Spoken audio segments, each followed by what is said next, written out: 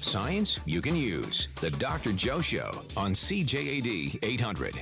There's antimony, arsenic, aluminum, selenium, and hydrogen, and oxygen, and nitrogen, and rhenium, and nickel, neodymium, neptunium, germanium, and iron, americium, ruthenium, uranium, europium, zirconium, lutetium, vanadium, and lanthanum, and osmium, and astatine, and radium, and gold, protactinium, and indium, and gallium, and iodine, and thorium, and thulium, and thallium. Well, welcome. I'm Joe Schwartz. I direct McGill's Office for Science and Society, where we have a mandate to separate sense from nonsense and to keep you out of the clutches of charlatans and make sure you're up to date on what is happening in the world of science. And my background is chemistry. I think that chemistry is a science that ties all the other sciences together, because when you have an understanding of what molecules are all about and how they can interact, you have a pretty good idea for how things in the world work. Well, we usually start off with a couple of questions so that you can put your thinking caps on, and we will try to answer these throughout the show. First, there's one question that we still have left over from last week. In 1832, Scottish physician Thomas Latta pioneered the treatment of cholera victims with an intravenous injection.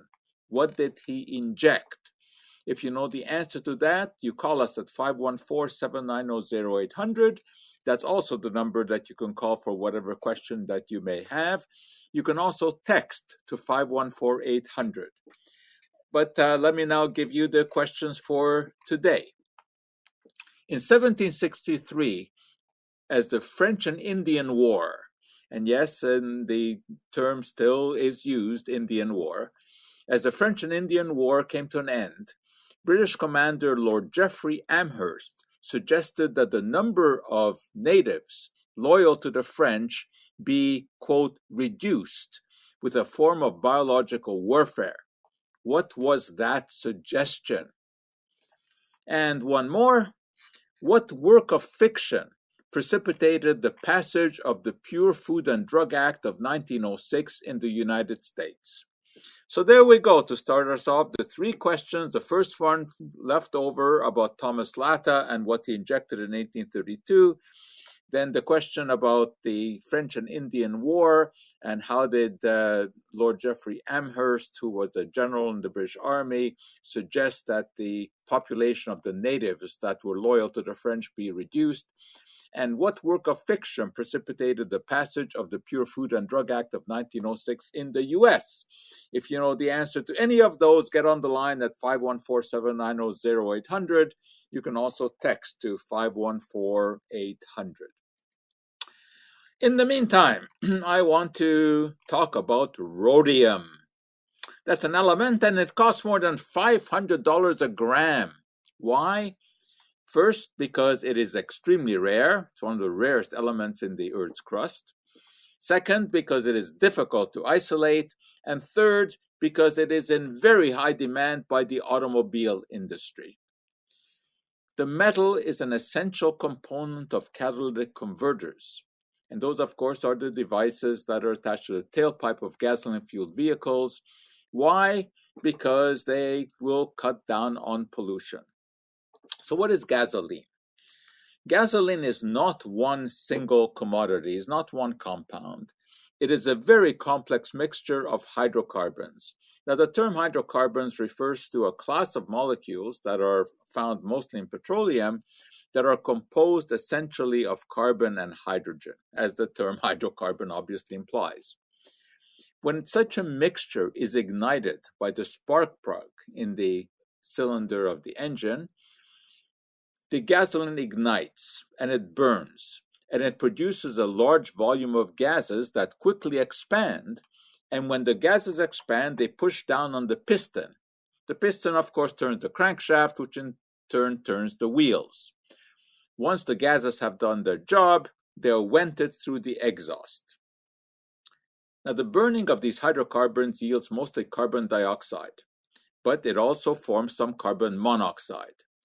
Carbon dioxide, of course, is the notorious greenhouse gas that is implicated in global warming. With roughly 20% of total carbon dioxide release coming from road transport, that is the cars and trucks that ply our roads. Catalytic converters cannot do anything about carbon dioxide emission. The carbon dioxide that is formed in the engine of the car just goes directly through the exhaust into the air. But catalytic converters can do something about carbon monoxide, which is a highly toxic gas. Carbon monoxide, of course, is the gas that is well known for use by people who want to commit suicide in their garages. You know, they run a pipe from the exhaust into the car, and they can die very quickly because carbon monoxide displaces oxygen from hemoglobin. But anyway, the catalytic converter does eliminate most of the carbon monoxide. And that conversion relies on the catalytic activity of certain platinum and palladium compounds, which are in that catalytic converter bonded to a ceramic support. However, carbon dioxide and monoxide are not the only gases produced in an internal combustion engine. Air, of course, is composed of about 80% nitrogen and 19% oxygen, with 1% of other gases such as argon. And under the influence of the heat that is generated when the engine is running, gases in the air can combine to form oxides of nitrogen. These are nitric oxide and nitrogen dioxide. Both of these gases are major pollutants. On exposure to sunlight, they react to yield nitric acid, and that is a major component of acid rain. They also form ozone, and that, of course, is a component of smog, and furthermore, ozone at ground level can impair respiration. This is the same ozone that in the stratosphere absorbs ultraviolet light. So there it's a good thing, at ground level it's not. Nitrogen oxides can also irritate the eyes, nose, and the throat, and can even cause shortness of breath. This is where rhodium comes in. When these gases pass over a catalyst formulated with the metal, they are converted into innocuous nitrogen. Of course, innocuous because nitrogen makes up 80% of the air anyway. A catalytic converter contains only a couple of grams of rhodium compounds. But that, believe it or not, is enough to make these devices attractive to thieves who then sell them to recyclers or to junkyards that unethically accept them, and they will buy them. With the increase in such thefts, authorities are putting the squeeze on dealers willing to buy used converters. Unfortunately, catalytic converters are rather easy to remove. A thief crawls under a car with a saw, and within minutes he's off with the device. Should he crawl under an electric car, he'll be disappointed, of course, because electric cars don't burn gasoline, and therefore they do not require a catalytic converter. The catalytic activity of rhodium compounds is put to use in other contexts as well. There are many chemical reactions that can be speeded up with rhodium catalysts. For example, the synthesis of menthol. Menthol is a substance that is produced in very large amounts. Why? Because it's in lip balms and cough medicines and decongestants, aftershaves, chewing gum, candies, all kinds of stuff like that. And it can be synthetically produced with rhodium catalyst, although, of course, menthol can also be isolated from the peppermint plant, but it is cheaper to produce it synthetically. Finally, rhodium can be used to electroplate jewelry. An extremely thin layer can make new pieces of jewelry look very bright and very shiny. That is kind of temporary. It wears off after a while, but the new jewelry looks really, really neat. But the rhodium coating will not wear off the record that was given to Paul McCartney in 1979 by the Guinness Book of Records. Why was he given this? In recognition of being the all-time best-selling singer-songwriter.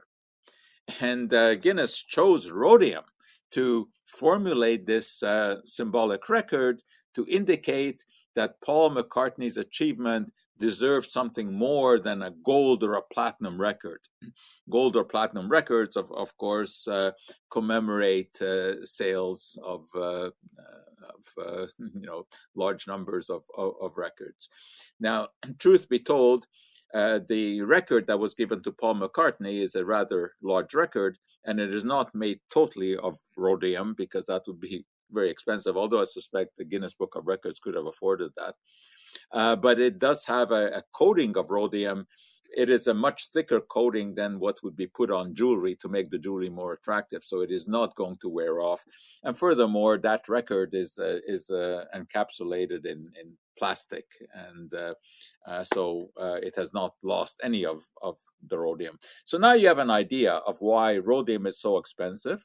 It's very rare, it's very difficult to get, and it is very, very important because it is required in catalytic converters. Most of the rhodium comes from South Africa, and it is a byproduct of the mining of platinum and palladium ores. But as I said, very, very difficult to isolate. All right, now you know something about rhodium, Paul McCartney and catalytic converters. We're going to check what traffic is all about and be right back. Your source when you need answers. The Dr. Joe Show on CJAD 800.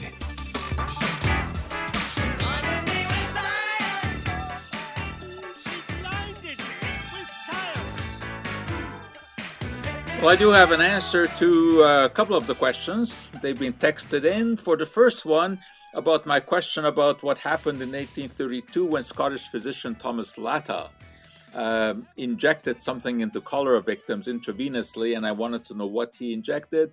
Of course, it was saline solution. Cholera is a bacterial infection. It causes terrible diarrhea that can lead to dehydration and death. And Latta was the pioneer in treating cholera with saline. Now, it doesn't mean that he was able to cure the disease, but he was able to keep people alive with the intravenous solution until the body overwhelmed the bacteria. Some other questions that were texted in: why the COVID-19 vaccines have not yet been approved by the FDA? Well, it's not that they haven't been approved, but it's a stepwise process in the U.S. where first you have to have emergency approval, and that is what happened. You can't just all of a sudden put something on the market without the FDA having looked at all of the details of the studies. But sometimes when there's a crisis and it's an emergency, they will provisionally approve something. And that's what happened with the vaccine. It doesn't mean that they were not properly tested. It just means that that was the first step, and they will eventually be approved. Now, someone else is again asking this question about why magnets stick to the body after being vaccinated. It just doesn't happen. I don't know how people come to this conclusion. There's nothing in that injection that can make a magnet stick to the body. So if it does stick, then it is because either there's moisture on the body to which it sticks, or you just pushed hard enough, or I mean, there's absolutely no reason that it should stick to the body. And of course, I've tried it. My friends have tried it just to be sure that there's nothing in there. And of course, there isn't. It doesn't stick. So I don't know why I keep getting those questions.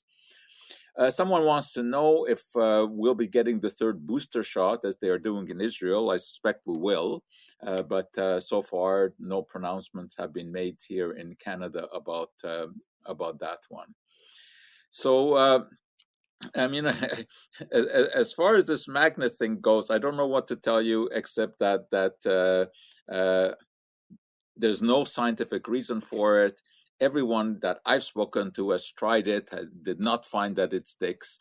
You have the odd person who finds it. I don't know what it is. I would like to see it. I'd like to witness it with a video to see what is going on. Okay, actually, I have another answer to the question, one of the other questions that I asked, and this is from Nick, who, of course, provides answers very often. And I asked about what happened in 1763 as the French and Indian War was grinding to a halt. And the term is used there. I know these days the term Indian is not socially acceptable, but historically that war was called the French and Indian War. And when it came to an end, British commander Lord Geoffrey Amherst suggested that the number of native tribes who were loyal to the French should be reduced with a form of biological warfare. And the question was, what did he suggest? Well, Amherst aimed to infect the natives, believe it or not, with smallpox. And his subordinate, who was Colonel Henry Bouquet, carried out the mission by distributing blankets contaminated with extracts from smallpox pustules among the Indian tribes. And it worked. Within a short time, smallpox raged among these tribes. Well, that war that we're talking about here was fought between 1754 and 1763. And of course, it hits home to us here because it was fought in our neighborhood. And this was the war between colonies of British America and those of New France. And this, of course, was the war during which the Acadians were expelled. And many of them ended up in the U.S., especially in Louisiana, where they mispronounced Acadian as Cadian, which eventually became Cajun. And that is the term that is still used. And of course, we know all about Cajun food, which is usually very, very spicy. Anyway, during this war, Quebec fell in 1759, and that, of course, was the classic Battle of the Plains of Abraham. It was so called because there had been a farm on those plains, and the name of the farmer was Abraham. Anyway, that great battle, which we have read so much about in history, only lasted about an hour. But both the generals who led the opposing armies, Montcalm for the French and Wolfe on the British side, both of them died during that battle from bullet wounds. Just a year later, Montreal fell to the British in 1760. And finally, the war ended in 1763 when the French ceded Canada to the British with the Treaty of Paris. Well, this was an abomination, of course, infecting the natives with smallpox, but it was not the first time that smallpox was used in this fashion. The Spanish conquistador, Francisco Pizarro, gave smallpox-contaminated clothing to natives in South America in 1528. And even earlier than that, in 1520, Hernando Cortez. This is different because this was unwitting. But he caused the virtual extermination of natives of Central America and Mexico by introducing smallpox inadvertently because some of his soldiers carried smallpox to the Americas, and of course the natives there had no immunity against this disease. So this was one of the first uses of biological warfare in the French and Indian War. And of course, since that time, unfortunately, many, many other types of biological warfare have been developed, and various nerve gases have been developed. And, it's been said that man's ingenuity really rises to the fore when it comes to killing others. Imagine if all of that effort that historically has been designed to create weapons and chemical weapons and biological weapons had been put to more beneficial uses. Imagine how advanced we would have been by now. So anyway, we had those questions answered. So of course, I will replace those with other questions, but we still have the one that I asked: what work of fiction precipitated the passage of the Pure Food and Drug Act in 1906 in the United States? And what fruit was called mala insala, or unhealthy apple, by Italians until the 19th century? So think about those. All right, the Italians called it mala insala, which of course translates as unhealthy apple, until the 19th century. What was that? And then the major law that was passed in 1906 in the United States, the first Pure Food and Drug Act, was precipitated by a work of fiction. And I would like to know what that work of fiction was. All right, so you're listening to the Dr. Joe Show. We're going to take a break and check what is going on with news through CTV. And someone, the same person who texted me about the magnetism and the vaccine is telling me to please try the magnet on your arm. So while we all listen to the CTV news, I am double vaccinated, and I will right now try that magnet on my arm. So wait around with bated breath. Let's see what CTV has to say about news. You're listening to the Dr. Joe Show. Life's everyday mystery solved. The Dr. Joe Show on CJAD 800.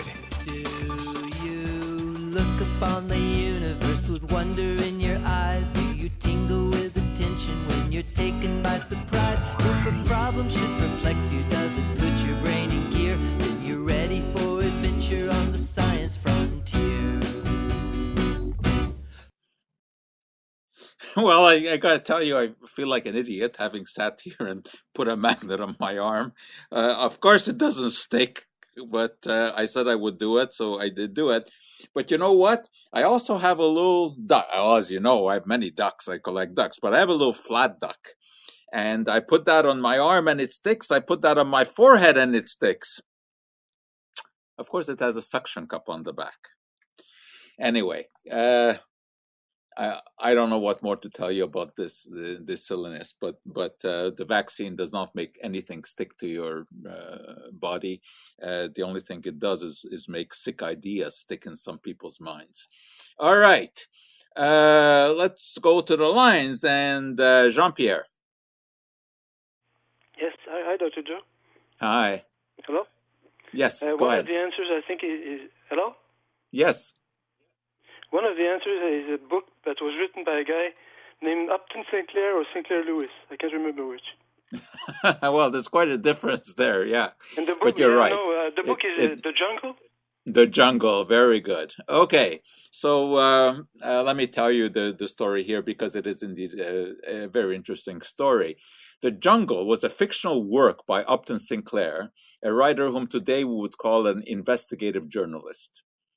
And that novel is about an immigrant, Jurgis Rutkus is his name, Lithuanian, and his family, who emigrated to Chicago. Remember, this is the early 1900s. And they were determined to live the American dream, but instead they stepped into the American nightmare. Now, this was a fictional book. It was a novel. But anyway, it describes horrors of all kinds. The man, Jurgis, loses his job. His wife is raped. She dies after in childbirth. His son drowns in mud on the street. His house is repossessed. I mean, it's just horrific. Well, what Sinclair hoped to do was to bring attention to the plight of immigrants, and he hoped to advocate for socialism. But instead, readers fixated on the description of Jurgis's job in a meatpacking plant, where rotten meat was filled with various chemicals, and it contaminated dirt and sawdust and rat droppings, and it went out for sale. There was a famous passage in the book with laborers accidentally falling into vats and being turned into lard. Well, Sinclair had done meticulous research, working incognito for 7 weeks in a meatpacking plant, but the story about the workers being turned into lard, that was fiction. But the rest was not. Anyway, President Theodore Roosevelt read the book, and while he did not agree with the argument for socialism, he did send investigators to look into meat production. And while they concluded that Sinclair had exaggerated, they found problems with filth and observed workers urinating near the meat, and old meat being relabeled as new. Roosevelt pushed Congress to pass the Pure Food and Drug Act and the Meat Inspection Act, and that happened in 1906, and that act banned the selling of adulterated products, and it banned making false claims on behalf of consumer products. And this was very important legislation, because before this, milk was thinned with water, sawdust bulked up flour, sand stretched sugar. Food dyes made old food look fresh. For example, apple scraps were mixed with hay seeds, they were dyed and sold as strawberry jam. And the new act, of course, put a stop to that. Well, Dr. Harvey Wiley had been fighting this battle since he became head of the Department of Agriculture's Bureau of Chemistry, which was the forerunner of FDA. And he had captured the country's attention with his so-called hygienic table studies. And the goal of these studies was to study the effects on people of some common food additives at the time, mostly preservatives and colors. And he recruited young men to eat all their meals at a common table, and he started giving them increasing doses of preservatives like borax, benzoate, formaldehyde, sulfite, salicylates. And soon this table captured the nation's fancy, as reporters wrote stories about it. And the poison squad, as these so-called volunteers were called, had a motto: only the brave dare to eat the fair. Anyway, many of the results of the trial were disputed, but there's no question that formaldehyde was shown to be dangerous and was removed from market as a preservative. And the act, of course, focused attention on food adulteration. For example, ketchup, which was very often adulterated. And the industry took note, and the quality of food improved.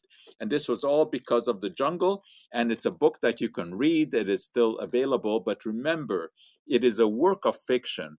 Although Sinclair had indeed investigated personally what was going on in those meatpacking plants.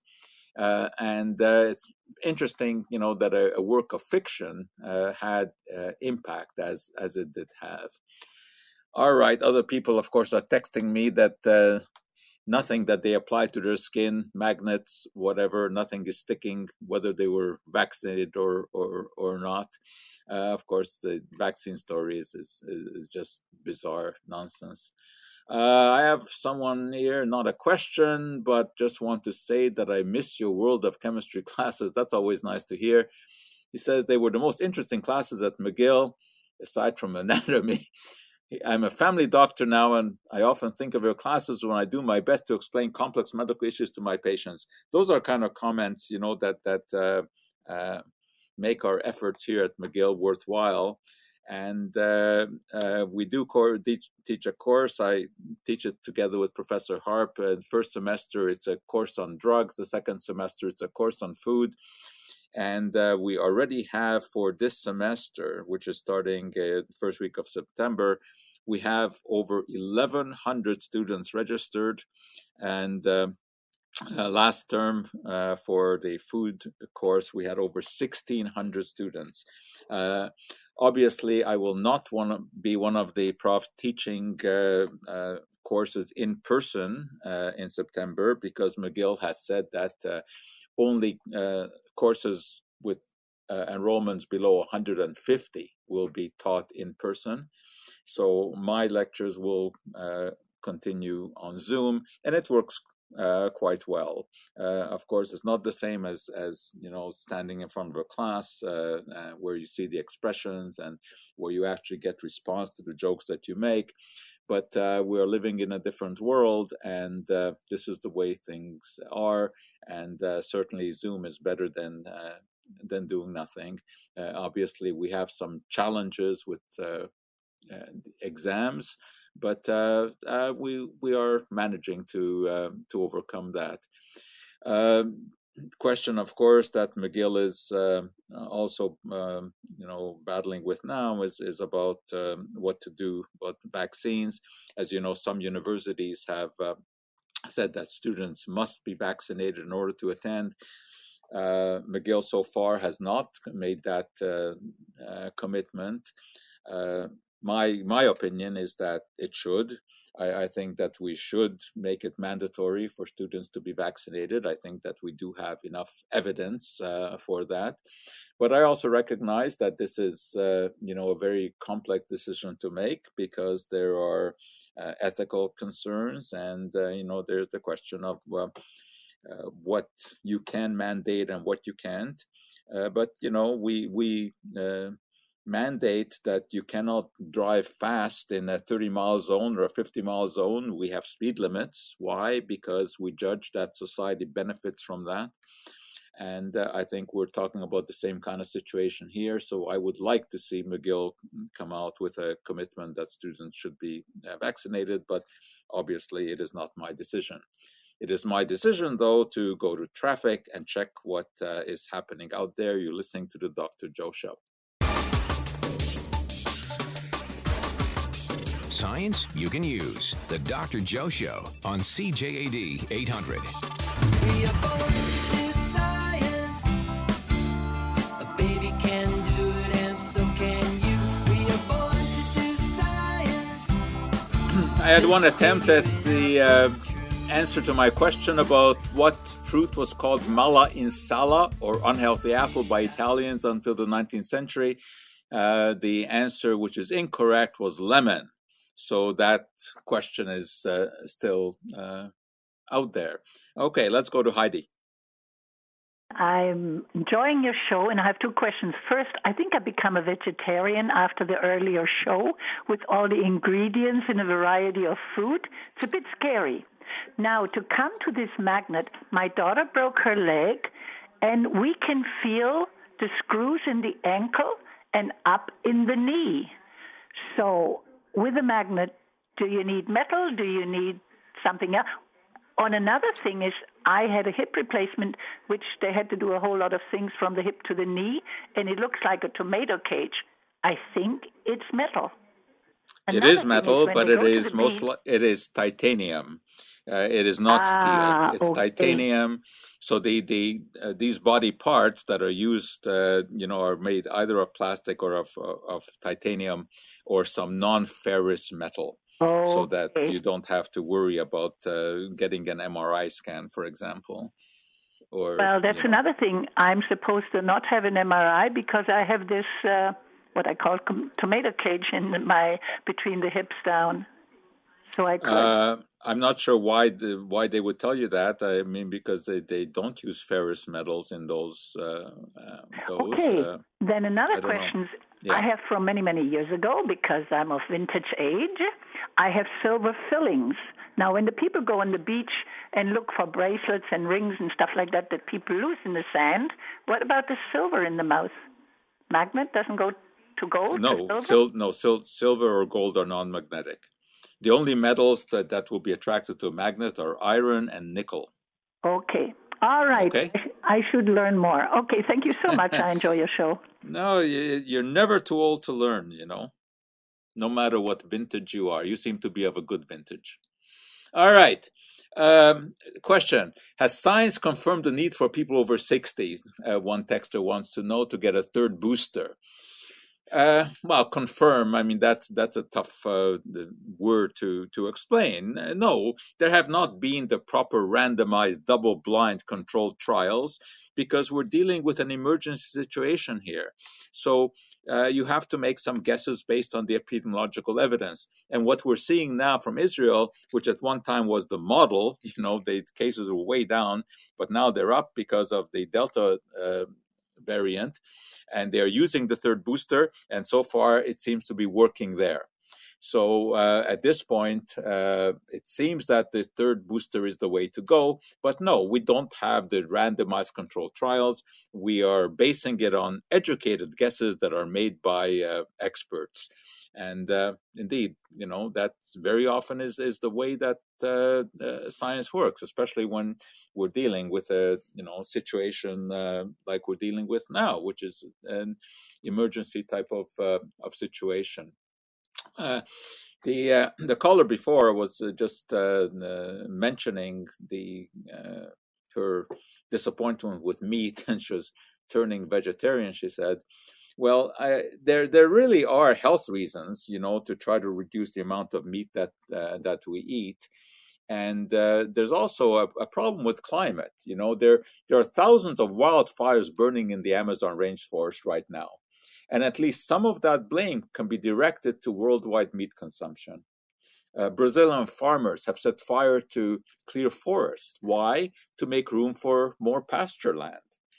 Brazil, believe it or not, is the largest producer and exporter of beef in the world. About 50% of livestock are raised in fields that used to be rainforests. And rainforests are important because they help control the climate. How? Because, of course, they absorb greenhouse gases, carbon dioxide. When plants grow, when trees grow, they absorb carbon dioxide. Well, the farmers in Brazil are burning the forest not only to make room for pastures, but also to grow crops like soybeans. Why? Because they need to feed those cattle who are not going to be able to graze all the time. Much of these exports go to China. They export soybeans to China. They export beef to China. It's a problem. In Europe, for example, the Finnish Minister of Finance has called on Europe to ban the import of Brazilian beef. I don't think that's going to happen. But beef is a big offender, generating 60 kilos of greenhouse gas emission per kilogram of meat produced. And that's more than twice the emissions of the next most polluting food, which is lamb. And of course, it's not only carbon dioxide, methane, which is a greenhouse gas, far more able to change the climate than CO2. It's much more reflective to heat. And that, of course, is also released by animals. So yes, animal agriculture is not an environmentally friendly business. Now, I'm not opposed to eating meat. I do eat it, not as regularly as I used to when I was younger. In fact, I very rarely eat red meat. And there is, I do take into account the environmental consequence of that, which is it's not insignificant. As I just told you, the data on that, and the food industry, of course, the meat industry in the U.S. is lobbying very strongly in order to not to have meat production reduced or not to take people's appetite away for meat. In Nebraska, the governor called it a direct attack on Americans' way of life when there's any discouragement of eating meat. And, the President Biden has been accused of trying to limit Americans' meat consumption. I mean, no, that he's never said anything like that. But anyway, there's a Republican congressman who told Biden to stay out of the kitchen. Well, in Canada, you remember when Pierre Trudeau told people to stay out of the bedrooms of the nation. Now we have this Republican congressman telling people to telling government to stay out of the kitchen, whereas President Biden never has meant to enter the kitchen. The Texas state government just passed a measure to bar plant-based meat substitutes from using the words meat or burger. So they can't say meat-like or meat taste or anything like that. And, these companies are spending huge amounts of money lobbying federal politicians, millions and millions of dollars, very much like the fossil fuel companies do, and very much like the tobacco industry did. And I think, people are indeed eating less meat, both for environmental reasons and for health reasons. But I don't say that we should not eat any meat at all. Anyway, let me just remind you that I do a daily video, which is usually short, about 3 minutes, on some interesting topic every day. And you can sign up for that. You send me an email at joe.schwartz, that's SCHWARCZ @mcgill.ca. I'll put you on the list. You can also check out youtube.com/McGillOSS for all my videos. That's youtube.com/McGillOSS. I also tend to put these on Facebook, and I do have a Facebook page. And you can take a look at the the videos there. And every Friday, I do what I call a Magic Friday video, where in order to get you ready for the weekend, I entertain you with a magic trick. And you can take a look at the one that I did this past Friday. Again, you can look on my Facebook page, or you go to youtube.com/McGillOSS, or you just send me an email at joe.schwartz@mcgill.ca, and I'll put you on the mailing list. And that is it. We're run out of time talking about running. I'm going to go out and do my daily run, even though it is, whatever it is out there, 32 degrees. And if I survive, then I will be back with you, same time, same station next week. Until then, I'm Joe Schwartz, hoping all the chemistry in your life comes out just right.